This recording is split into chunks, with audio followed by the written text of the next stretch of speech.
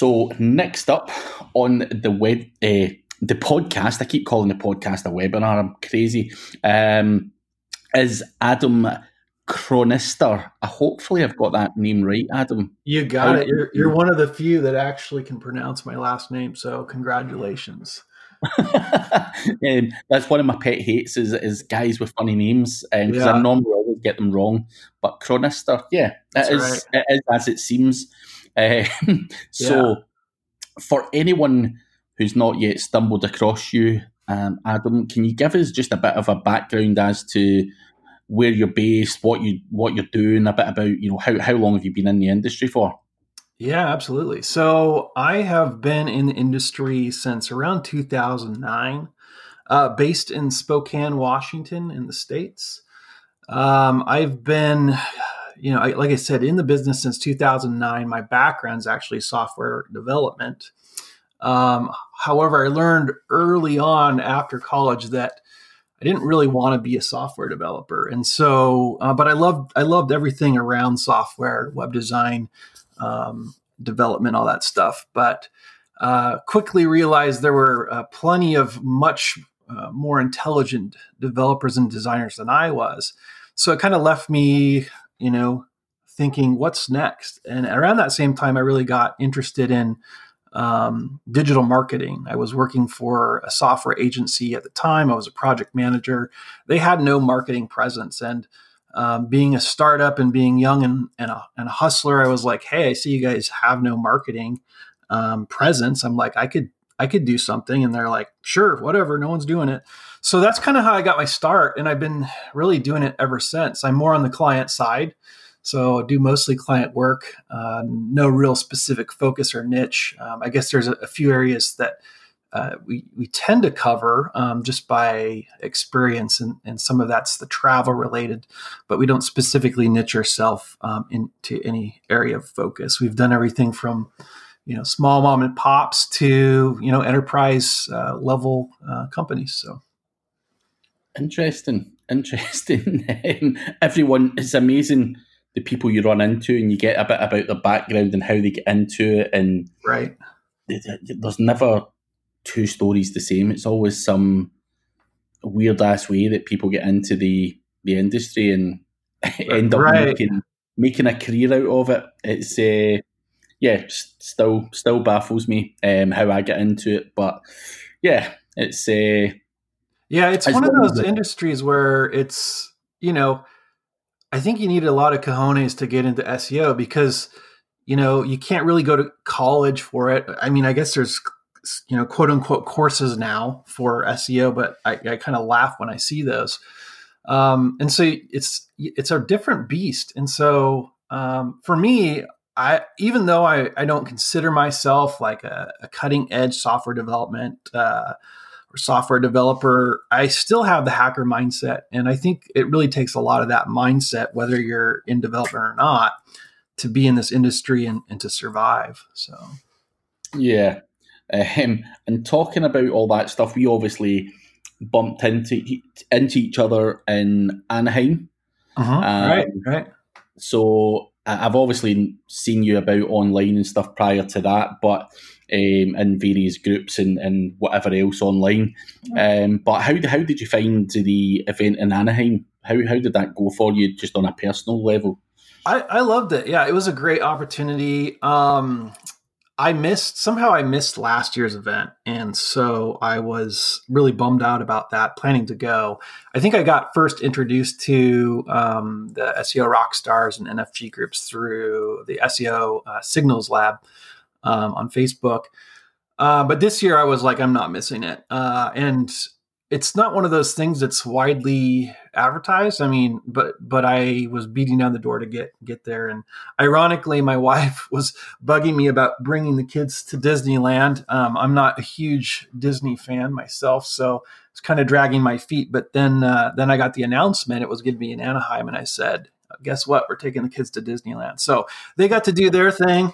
I got to do my thing. It was a business write-off. Everybody's happy. So, of course, got to meet from and learn from a number of awesome presenters, yourself included. So, yeah, it was it was certainly a first for me over in Anaheim. I'd heard a lot of people talking about the event previously, and they said it would be more suited to me and, you know, the kind of things I talk about. And I kind of shrugged it off. I'm like, yeah, everyone says that. But having experienced it now and met the bunch of guys, there, and not just the speakers, the people in the crowd were as knowledgeable as some of the speakers. So, you know, I would certainly not just saying that, but I think it was truly one of the better events that I've been to. And yeah, I agree 100%. As I say, you get to meet everyone. It's a smaller event, not well publicised, but you get to, you know, spend a bit of time with everyone. And yeah, great, you know, just picking up small bits here and there from various different people, and then you go away with a whole bunch of ideas, and that's what it's all about. And yeah, I can't speak highly enough of the Anaheim. It seems like a long time ago. I know it was only like 3 weeks ago, but it seems like a bloody lifetime ago. But I just started following up with people. One of those things where you're at conferences and you're like, okay, I'm going to follow up. I'm going to go through my notes, and I just started doing that this week, kind of pinging people and saying, hey, love the talk, that kind of stuff. And so, but yeah, it seems like it's been a month or so now, but it's only been a number of weeks. But I agree with you that, you know, most of the events I've attended in the past have been like your social or SMX events, and now I feel like I've been missing out on the real kind of information and really the networking that's out there. And so I agree. This is probably one of the better events I've been to, and definitely the networking. Like you mentioned, I learned as much from people that weren't speakers as those that were. And it seems like everybody that was attracted to that, you know, and it's not a huge conference, but everybody that was involved, you kind of have to be in almost a sub network in and of itself, just to kind of, I guess, be familiar with that event. So if there's events in the future from any of those two sides of the camp, I'm definitely in for sure. So. Yeah, no, I'm. Hopefully, they'll invite me back next year, and I can speak again. Because I wasn't sure what to expect this time and didn't really understand the audience. But I think, although I got a lot of good feedback from my talk, I think I could do a lot better next time. I think it was well received. I think people enjoyed it. Yeah, but it was still, you know, my first time. I wasn't sure what level the audience was at. Hadn't really met anyone in person, so it was, you know, I was kind of like, you know, what angle should I go in at? And obviously the talk was well received. But I think now that I understand the level of people there, then if they give me another crack at it next year, then hopefully I can do even better again. And as I say, I want the excuse to come out there. But even if I don't come as a speaker, I'm pretty sure I would be forced to come along as an attendee for sure. I mean, out of the talking about the Anaheim event and stuff like that, you were saying that you learned a lot. Was there any one person in particular that you gained a lot from, and what was it you actually gained, or was it just a whole bunch of small little things from different people that accumulated to, you know, some good ideas for yourself? What was the standout for you? Yeah, there was kind of two takeaways. Obviously, there's some really cool hacks, and those are the stuff that are, you know, really sexy. Not only some of the cool stuff that you threw out there, but I think Clinton Butler had some really cool, like, just, you know, stuff that he's doing that's just like cutting edge. So that stuff's always really, really awesome. Looking to implement it. I took away some really interesting stuff on the local side. I would say that's one area where I feel like I've not been as strong in the local marketing. We do have some local clients. It's about 50-50. So took away some stuff there and already starting to implement that. But I think the larger stuff that I took away is, and Lisa had a talk, and then Kevin, a couple of the presenters there. And a lot of their stuff was more procedural. And nothing they said in my mind was like groundbreaking, but it was it was very practical, and it really kind of got me thinking about reworking our processes and realizing that by doing that, you're usually leveraging that organization and reducing the amount of work and repetition that you need in the business. And that's particularly the case, and the biggest challenge, I think, for people on the client side is creating systems so that you can leverage more of your time, pass more fees on to your client, have a better product. So those are I think that's the biggest practical takeaway. But of course, there's a lot of more gray hat, black hat stuff that I'm definitely going to be toying with when I have the time and opportunity. No, I think I would agree with you. I certainly felt that from what I've gathered from the event and stuff like that, that certainly these guys out there are literally automating the shit out of everything. Exactly. Literally everything. Stuff that I didn't even know could be automated has been automated. So, that was eye-opening. But as you say, it depends on where you're at in your career and what your knowledge is like. There was something for everyone there. Right. Yeah. And great event. So if anyone's ever looking to go to a real good event where there's going to be plenty of takeaways, whether you're like Adam doing client work or whether you're like me doing affiliate stuff or whatever, there's always going to be something there for you. And even just the contacts alone as well is probably worth the money. Great event.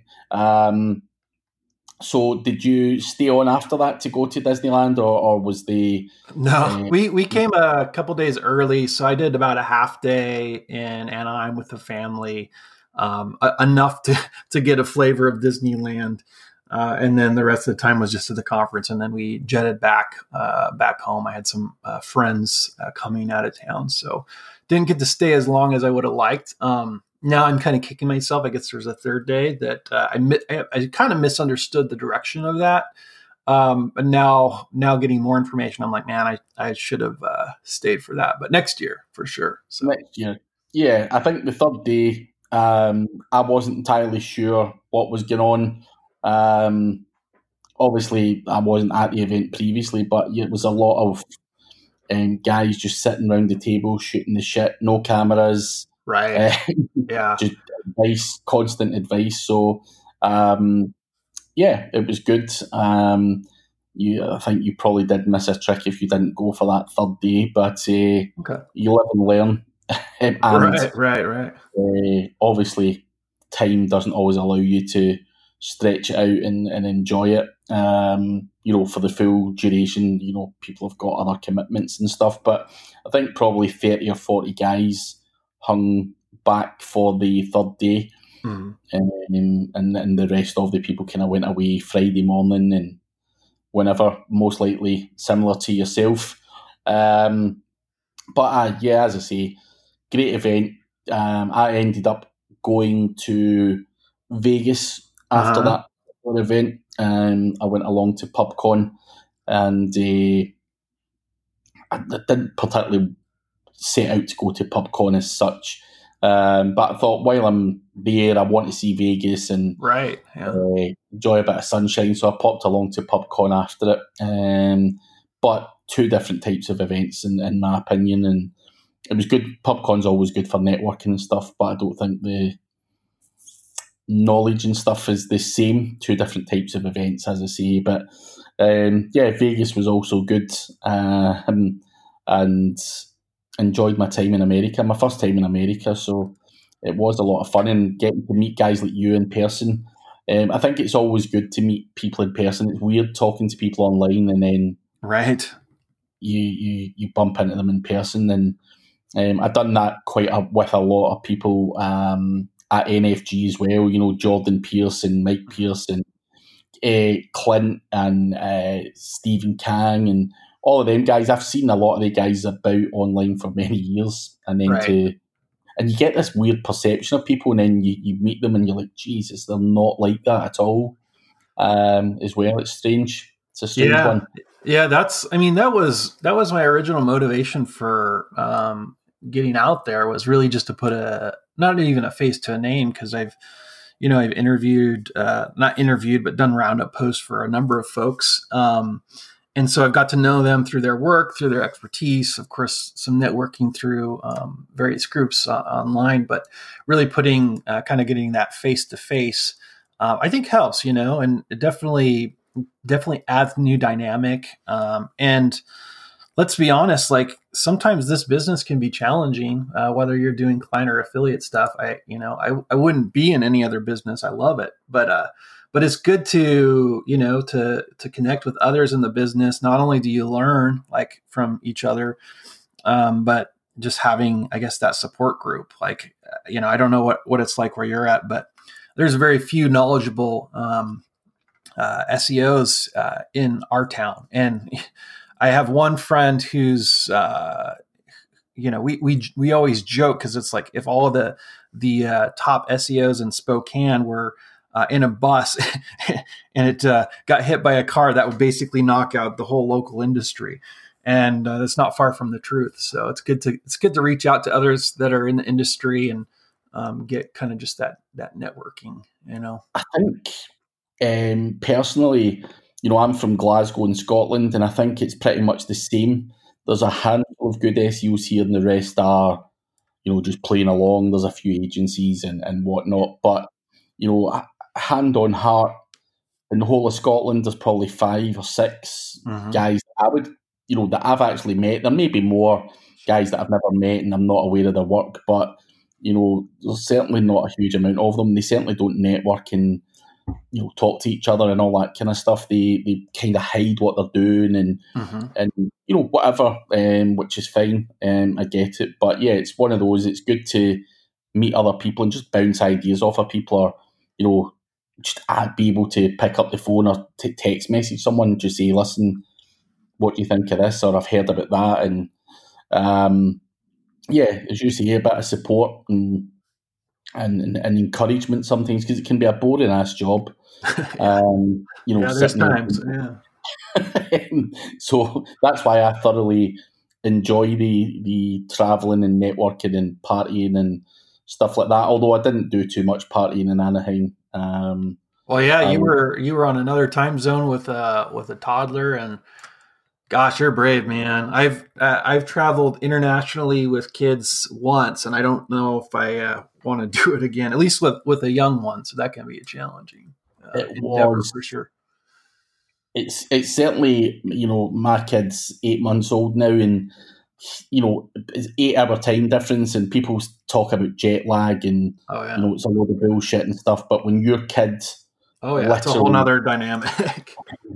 sleeps and eats at his UK time, right? Whilst you've got to wake up and go and speak at a conference and talk to people, it's hard going, and then everyone's drinking all day and all night, and I'm falling asleep there. And it certainly was hard, especially something I could have probably handled slightly better without the baby being there. But I quite enjoy taking the wife and the baby around as well, and they can get to see all these places as well, rather than just me. We make it into a bit of a break, and why not? It was 30 degrees, and it was a great place. So it was good, but a little tiresome. I'm still knackered just now. I've actually suffered the reverse. I only came home to the UK on Sunday. Oh wow! And I'm suffering the reverse side, where I keep waking up at like 1 a.m. And that's probably 9 a.m. where you are, ready to do work. And I'm working from like 1 a.m. till like 6, 7 a.m. Then falling asleep. I'm struggling to get out of that pattern this week, but I'll slowly get myself out of it. But that's the only downside to travelling about, and not especially going to the other side of the world. It's the time zone does, and especially when you're getting old like me. I get it for sure. But no, it's as I say, it was a great event and some good takeaways from it, as you say. But other than that, was there anything else that stood out for you at the event? You know, if people are saying, get out with the talks and all that kind of stuff, is there any other reason why you would pay? Because obviously you pay a premium to go to these events, and you hear a lot of people saying, there's no way I'm paying, you know, X, Y, and Z. I don't know what the price was, but you know, I'm not paying X amount of money for that. What would you say to people who have that mindset? Because obviously you've invested in a ticket there and, you know, a hotel accommodation and travelling. So there's a serious expense for you there. And I, you know, just what I don't understand, or well, I do. I kind of understand it. Is a lot of people won't even spend $200 on a course. Never mind, you know, what you spent getting to the event and travelling, and obviously your own time as well and stuff. So it's a big investment from you.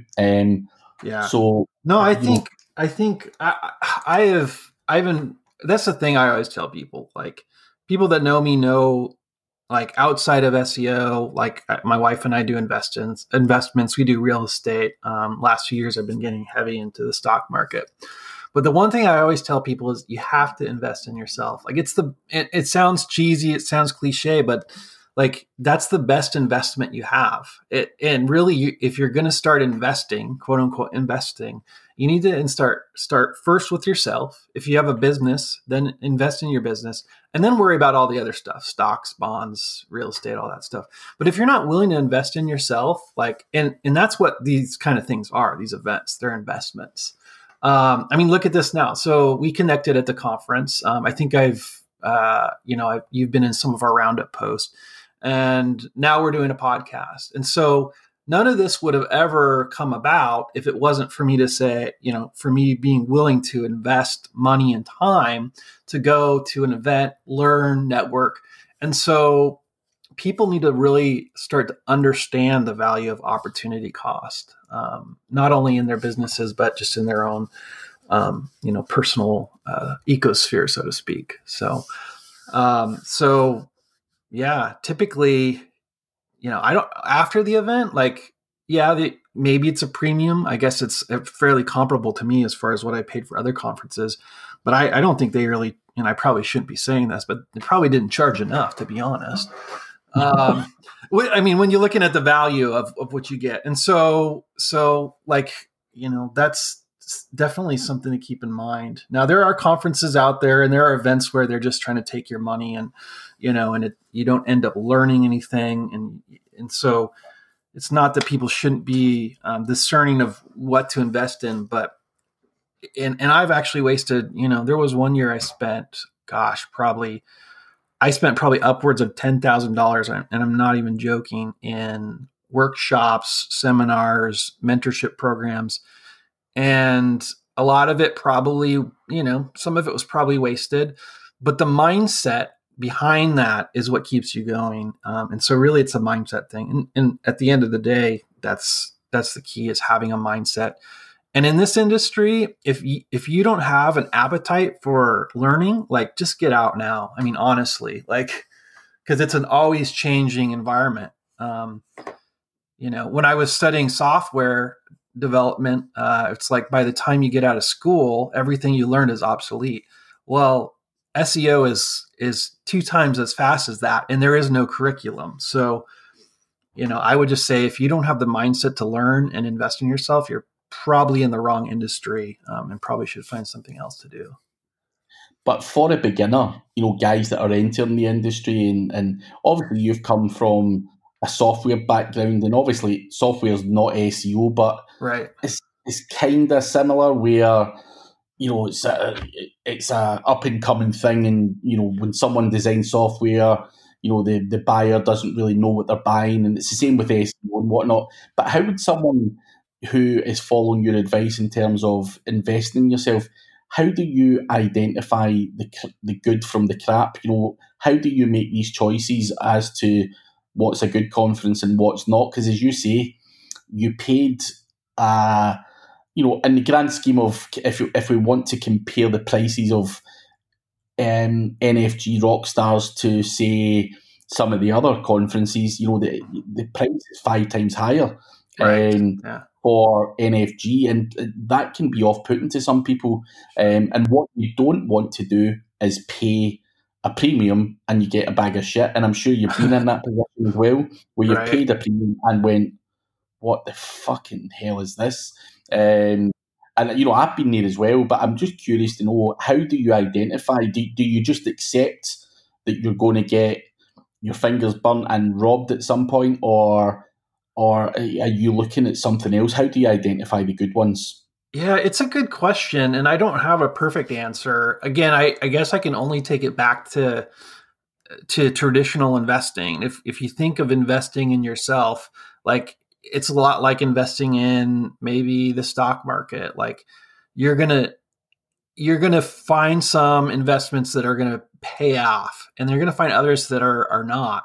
But if you're continuing down that path, eventually the good's gonna outweigh the bad. And so that would be one thing, is, again, like, you're not always gonna strike gold with everything you do.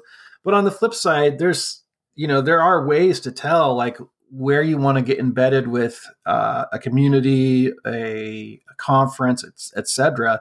And that's by really kind of understanding who it is that's there. Maybe it's the speakers, or who the audience is, what the takeaways are. And so those are the kind of things that I look at. With this conference, I'm familiar with a lot of the people that were there. Through my own online association. So I already had some background on the conference. Whereas conferences I've done in the past have been really just, a lot of shills from, larger companies and stuff like that. And of course, even in those, I've had opportunities. Like, I went to, a number of years ago, I went to SMX West, and didn't learn a ton from the conference itself, but it was through that I got to hang out and party at the Google headquarters. And so had I not been there and, at that time, I wouldn't have had that opportunity. So it really is all kind of how you take things away from it. But honestly, the biggest value from any conference, whether it's one like we went to or larger, it's not usually the talks, it's the networking. And if you go in with that in mind, I don't think you can really lose. Just figure out ahead of time, do a little bit of research, figure out who's going to be there. Maybe connect with them ahead of time and say, hey, I see you're going to be at X conference, on this date. Love to buy you a beer or coffee. That's where you're going to get most of your gold. And that's, just about any kind of industry conference you go to. That's what people say is the true value is at the after parties and the networking events. So. At the bar, I think. Exactly. Yep. I now start to hear, and this is no joke. Like, I've got mates who, one of my mates came to an event. I'm not going to say who the mate is or what the event was, because I don't want to name names. But my mate came to one of the events, and on his iPad he had the names of people that he wanted to talk to about specific things. Mm-hmm. So he went to this event and started to go look for people at bars to get them drunk, to get the knowledge out of them. So people actually have strategies going to conferences, strategies around who they're going to get drunk and get the information from, which is quite funny, actually. But you've got to do what you've got to do. And if you have to justify that's the thing too. Like, I like just going to conferences and kind of letting things fly, just kind of go with the flow. But if you really are at a point where it's a lot of money to get to a conference that you got your eye on, and you need to justify that cost, then go ahead and justify it. Say, I'm going to this conference and the goal is to, generate 5 leads or generate a connection with these people, because I know it will give me ROI. So if that's what you have to do to, kind of trick your brain into investing in yourself, then I say, like, more power to you. But you also learn a lot of interesting things. Like, so here's a perfect example. One of the few people I know here locally in town, and this is the kind of stuff that happens. So he's one of few, like, SEOs in Spokane that I recognize as being, top of the game. So we actually met in Silicon Valley at the SMX West conference. And ironically, I overheard him talking about a town close to the area, and I'm like, "Wait, you live there too?" So we literally live probably 20 minutes from each other. Never had met, never knew of each other's work, etc., and met at this conference in California. And we've done multiple projects together. We collaborate. We still get together and kind of talk shop. And that would have never happened, had I not just been there, right time, right place.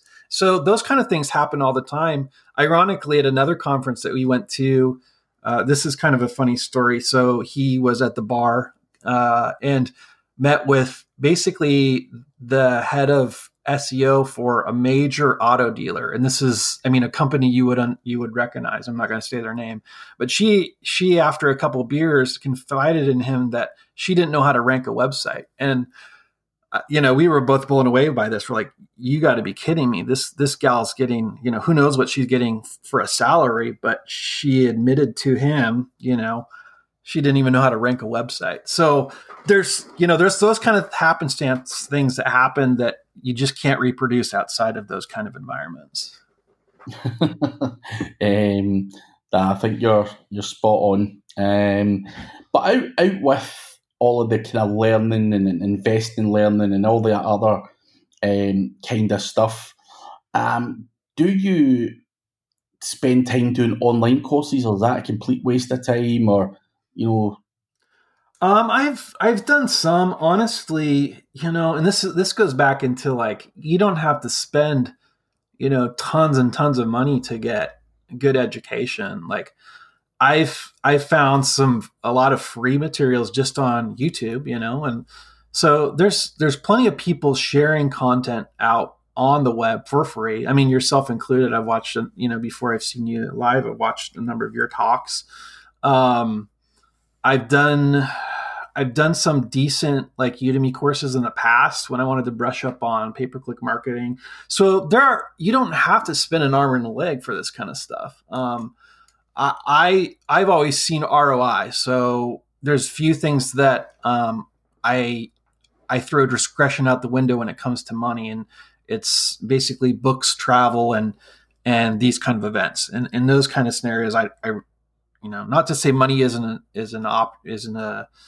a barrier, but I typically will look the other way for those things because I know they're going to pay dividends. But you can get started learning a ton just by figuring out who knows what they're talking about and who doesn't, and following their stuff and kind of parsing it out from there. And so that'll get you, pretty far just in and of itself. Yeah, I think for me, the key is not to follow too many people as well, because I would say in the first probably 5 to 7 years of my SEO career was probably following the wrong people, and too many of them. So one guy would say something and I would fully, stop what I was doing and follow what that guy was saying and implement everything he was saying.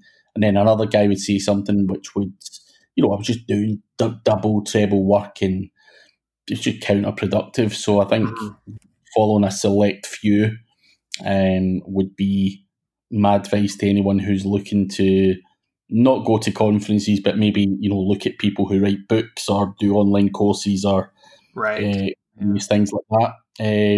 As I say, there's some great stuff out there, as you say, for free as well, and there's some good paid stuff as well. But there's the thing that's rife in our industry, in particular, is 95% of what's out there is complete and utter bollocks. Right. Including books and everything. People are writing books for fun now because they want to be able to say in their LinkedIn profile that they're an author. And that's what I'm seeing. Just people want to say I'm an author, as if that's a cool thing. Great for someone who's written a book and that's doing it for the right reasons and offering value back and stuff. But I think there's a lot of guys out there who want to say that they're an author because it looks good or it may seem impressive to them, or whatever it may be. So I would always encourage people to beware of that stuff and always check people's track records out and stuff. And that's a good point. I think you get a feel for that anyway. I think there's a lot, and it's not just in our industry. It seems like online now, you have people that they're making all of their money teaching you how to make money, which in some extents, in some realms, that's fine. Like if you want to do that, but like you get a lot of these quote unquote gurus that only sell courses, and that's all they've ever done, and that's that. And so that bothers me. And don't get me wrong, there's a lot of people that sell courses that like they're legit. And so parsing those two scenarios, I think is the biggest challenge, because, anybody with a nice retargeting campaign can make themselves look like, they're the latest guru for whatever. And so, I would just be leery and make sure that, hey, if somebody's selling a course on something, make sure that they're not just experts on selling courses, that they've actually done, what they're teaching, from bolts to nuts. And in that case, I would say, go for it. And so that's the biggest challenge I see is you get a lot of people that are hungry and new, be it in our industry or others like social media marketing or, home flipping, whatever it is. And they're hungry, but a lot of them get taken by people that really haven't done what they're teaching. They just are good at selling courses. And so, it doesn't hurt to figure out, like, if somebody's selling you something, whether it's a car or a course, like, or even like what we do with agency work, get referrals. Like, say, hey, I'm interested, but I don't want to waste my money. Can you connect me with a few of your clients that would give me, give you a good word? And so I don't think there's any harm or foul in that. Whether you're somebody selling a course or doing SEO or building a website, like, it's fine to check references. Yeah, 100%. I mean, one thing I'll go back to is when you say that people are doing good retargeting and they are making all their money selling courses and they've never done anything else. I'm now starting to see a wave of people who slag people who just sell courses as if they're not selling courses, but they really are selling courses. It's insane. Right. Guys mocking, like deliberately making videos mocking someone who sells courses because they're full of shit and all that kind of stuff. Mm-hmm. And then they get some course off the back of that. Oh my gosh. That's brutal. That doesn't even make sense. That seems like the height of hypocrisy. And again, don't get me wrong. Like, I'm not against courses. Like, I'm just about finding the right courses. And unfortunately, there's so much, and it goes back, our industry is plagued with this, there's so much misinformation. And so finding out and separating the signal from the noise is, I think, the biggest challenge. And along with you, like, I was on kind of the quote unquote white hat, like, path of learning where everything that came out through, say, a Moz type company, or, I would believe it, but then I would never see any fruits of a lot of the stuff that was being promoted out there. And so it's funny because I've come full circle. Early on, I was back when you could do black hat, and black hat was basically white hat. Like, it was kind of the golden era. And then there's this kind of middle ground where it's like, okay, now there's this new thing called white hat and inbound marketing, and everything is, nice and pretty and has a bow.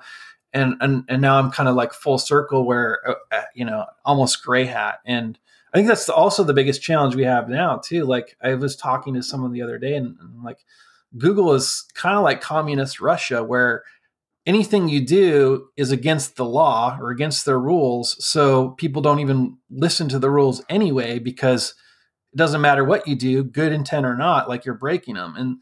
And so I think, unfortunately, they've created an environment where,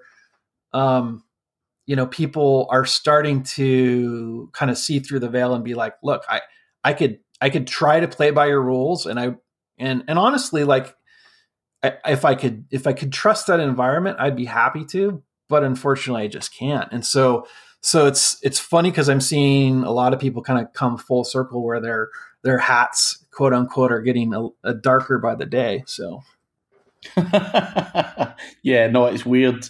And even if you get those white hat guys that strictly say they're white hat, I do a lot of black hat talks and stuff, and these guys are always like, yeah, that was really good shit, and they want to dig more. They're like, tell me more about this, tell me more about that. And you're like, dude, what happened to your white hat shit? Right. And you're like, no, fuck that Just stuff. threw it in the trash. So, as you say, there's a lot of people who still follow that stuff, but they don't see the ROI from the work that they're putting in, and they're working like absolute dogs, creating evergreen content and all this kind of bullshit, and hoping that the tooth fairy's going to send over some links or whatever the kind of going spiel that Google are telling people that actually happens there. You're going to have a long wait doing that stuff, and I'm very similar to you. I went the full circle. Started off as nothing more than just a CD spammer, and then started to try and become more professional and try and do things properly, and never really seen any benefit to it. So now it's just full on breaking rules and just hoping for the best, really, and trying shit out and forgetting about what Google says. You say they don't want us pissing on their carpet, so to speak, and will tell you that everything's illegal, regardless of how small the things are. Yeah, you broke something, you're going to get penalised, or you're going to be slapped by an algorithmic update or whatever it may be. You just can't do right for doing wrong, and I think you've just got to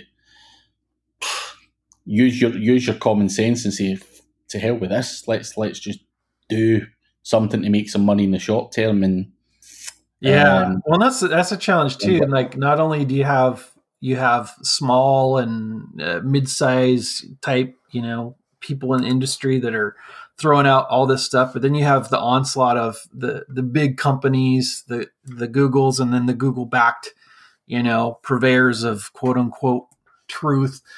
And so it's a real challenge, and so that's the other thing I would encourage people is like, keep working at it, and anything you listen to, whether someone sounds reputable or not, like take it with a grain of salt and actually test it out and find out what works for yourself. Even with a lot of the artificial intelligence stuff that's out there and with Google's, RankBrain, et cetera, like, just because someone says something works, it may work for them. But if you're, especially on the service side, if you're in a different industry, what works for them may not work for, you or your target clientele, because there's a lot of divisions, at least from my understanding, in how RankBrain works. And so the more AI that gets rolled into this stuff, I think the more division you're going to have between a whole be-all, end-all type strategy. And so that's where things like testing and experimenting and also getting in and figuring out what's really working for people, the stuff that they're maybe not publishing in mass, because that's where you really start to break some ground. Yeah. But what I'm curious to know about is obviously talking about, you've came the full circle and, you do a bit of this and you do a bit of that. Obviously, you're still doing client work. What do you tell the clients that you just do a bit of this and a bit of that, or do you say I'm white hat but do black hat stuff, or how do you pitch that to the client side of things? It's a good question. Honestly, to be honest, most of our clients, if I go into black hat or white hat, they may have heard those terms, but they really don't know what. They don't know what the difference is. And so honestly, unless the client brings it up, I don't really go into like what is quote unquote black hat or white hat. I have a good answer prepared. But it honestly comes up a lot less than you would imagine. At least it has for me. Most of our clients, they don't care whether it's SEO or social media marketing, what have you. Like, they just know that they have a business and they want to grow their business. They want to bring in ROI. And so as long as they can do that and do that consistently, they're happy. And for a lot of our clientele, they're mid to small size startups. And so, I've just never really run into an issue. And, I do a lot of stuff that is, I guess, quote unquote, white hat, but I'm not opposed to doing things which are questionable as long as I feel that the level of risk and the mitigation paths are apparent. So, there's ways to mitigate even stuff that Google may not necessarily approve of, and fix those things. But on the flip side, how many of us have known people that have done stuff, at least what they thought was by the book, and they've been penalized or flagged? And so, like, just because you're doing, what you think is white hat, or maybe you're not even really doing any marketing at all. Like maybe you're just kind of running your business, and Google decides one day that they don't like your business because maybe you're in the payday loan business, or maybe you're a holistic medicine practitioner. Like, you didn't do anything that was black hat. You just happened to be in the target of what Google deems not approved. So I guess the takeaway is, like, you can get screwed more than one way by the big capital G. So why not try to do what's in the best for your business to grow it? And that's kind of our strategy. Like, we never really want to put clients at risk, and we're going to do our best to do that. But for most of our clients, like, there's only upside by investing in digital marketing. So that's our objective. Mm-hmm.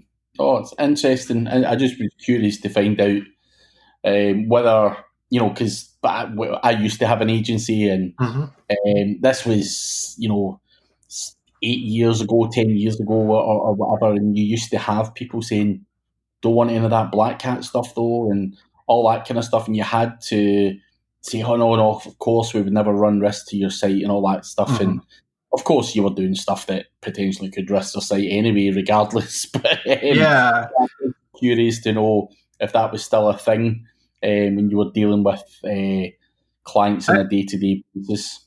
Yeah, I mean, normally what I tell people, the few that have asked, I just say, look, anything you do to try to manipulate the search engines is technically black hat. Like, so if I create a blog for you, a blog post, and it can be the best, articulated blog post that's really relevant to your industry, but if in the back of my mind, I'm writing this with the intent that it ranks, like, that's technically black hat. So when you explain that to people, they kind of understand, like you don't have to be, running like Snook Links or Scrapebox or all this other stuff to be quote unquote black hat. You could, you know what I mean? And so again, this goes back into what we were talking about earlier, where Google's made it so hard to play by the rules and actually have it make sense that, that you kind of have to turn a blind eye to at least some of that stuff if you really want to have a chance. Yeah, I think as you said earlier, you've got to try and test stuff for yourself and find out what actually works and what doesn't, and take it from there, and implement what you feel might work. The interesting thing too is, like, you look at a lot of the data that's out there. And it seems like, this is kind of my theory, is that especially with the introduction of RankBrain and other things, it seems like there's a lot of stuff that's come full circle. And it seems to me like, I wouldn't be surprised if you were to uncover, the man behind the curtain, so to speak, that a lot of these algorithm updates are almost circular. So things that worked years ago all of a sudden are starting to work again, even though those tactics are quote unquote black hat, so the threshold of your keyword density and stuff like that. There's a lot of people talking about that a lot more now, it seems, than they did 4 or 5 years ago. And so it's just ironic to hear some of these things that people are finding in their test. And so, to me, it seems like Google's just trying to constantly move the target, maybe just to disrupt and have people in our industry give up. But if you're good at doing kind of that backwards and engineering the analysis, and there's a lot of good resources for that these days, like, you're always going to have an opportunity to rise above the fold, because we're, at the end of the day, just dealing with algorithms. So. Yeah, I mean, I think if I, thinking about it, if I was Google and I was the decision maker in terms of how we're going to stop all these SEOs gaming the system as such, it's just to throw confusion into the mix. And something that worked really well 2-3 years ago that they have now made not work. Why not bring it back in? Because people are not looking in that area anymore. Right, And they're exactly. going, I was penalised for that, 2-3 years ago, so I'm clearly never going to try that one again. And they just forget about it and look for, because I think, in my opinion, people are often in SEO looking for something that's not there. They're looking for the next big trick.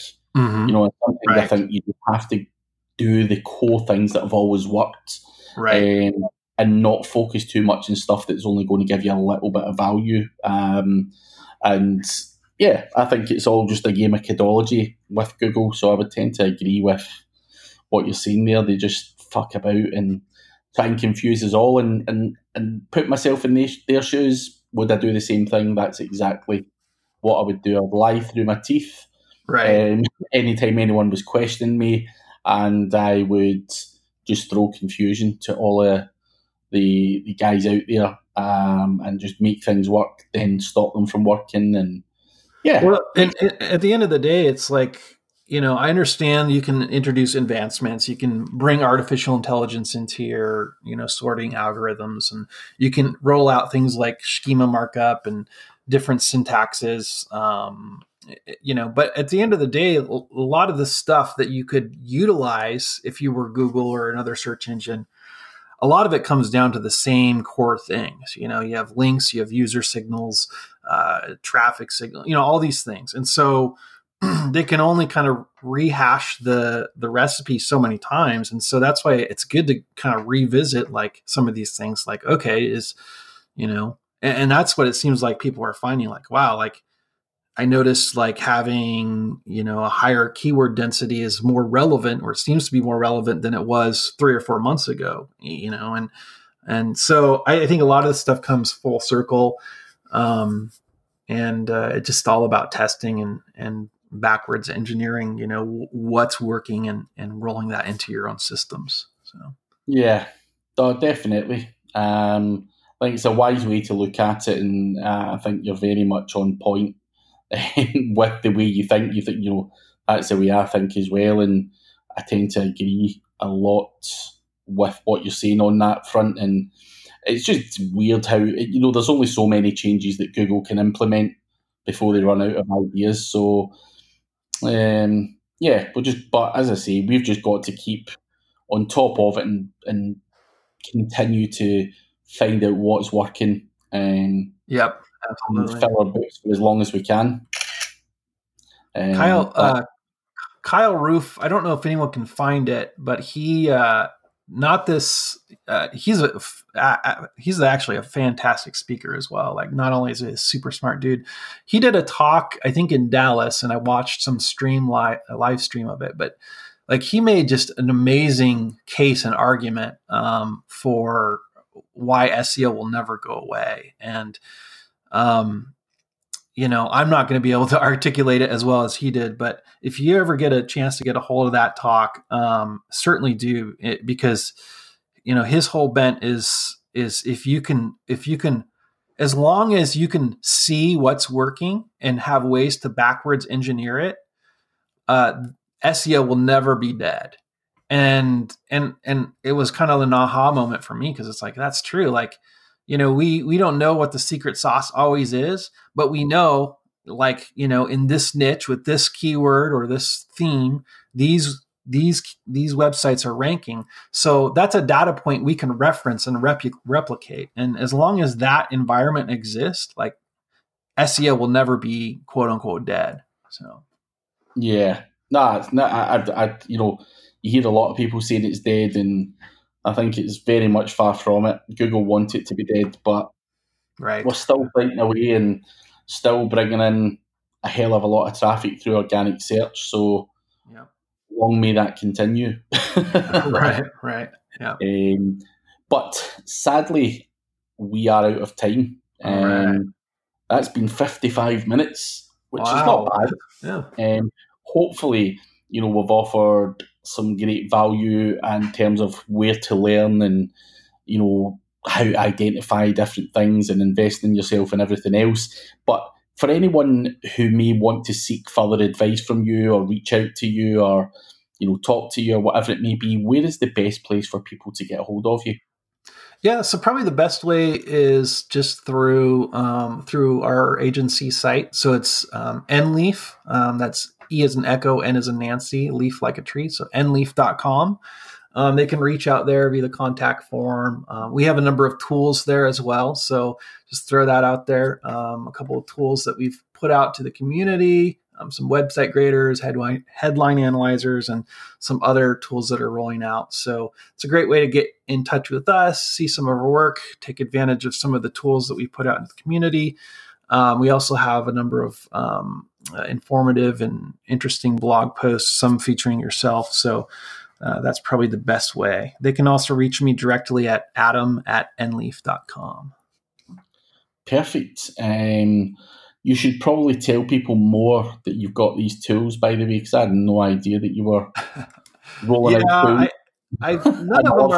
None of them are groundbreaking, but not to belabor the point, but basically I find tools that that are out there that maybe are missing one or two features, and I've rebuilt them and redesigned them. But yeah, there's a number of tools. I have one more tool that's rolling out here soon, which is interesting. It's a keyword research tool. But yeah, it's just something we've been doing, small little tools to help the community, help make your job a little bit easier. All of them are free of charge. And so, yeah, take advantage of those. Interesting. I'll definitely have a look out and do more research and see what you've got to offer. Although you're playing them down, I'm sure there's some decent value there, or you wouldn't be spending the time rolling them out. So I'll have to take a look for sure. Certainly. But no, as I say, thank you very much for joining me. Oh, thank you. Yeah. Hopefully we'll maybe get you on in the future as well and talk about different subjects, maybe more about tools or whatever. So, yeah, we'll definitely do that. But for now, thank you very much for joining me. Oh, my pleasure. Pleasure's mine.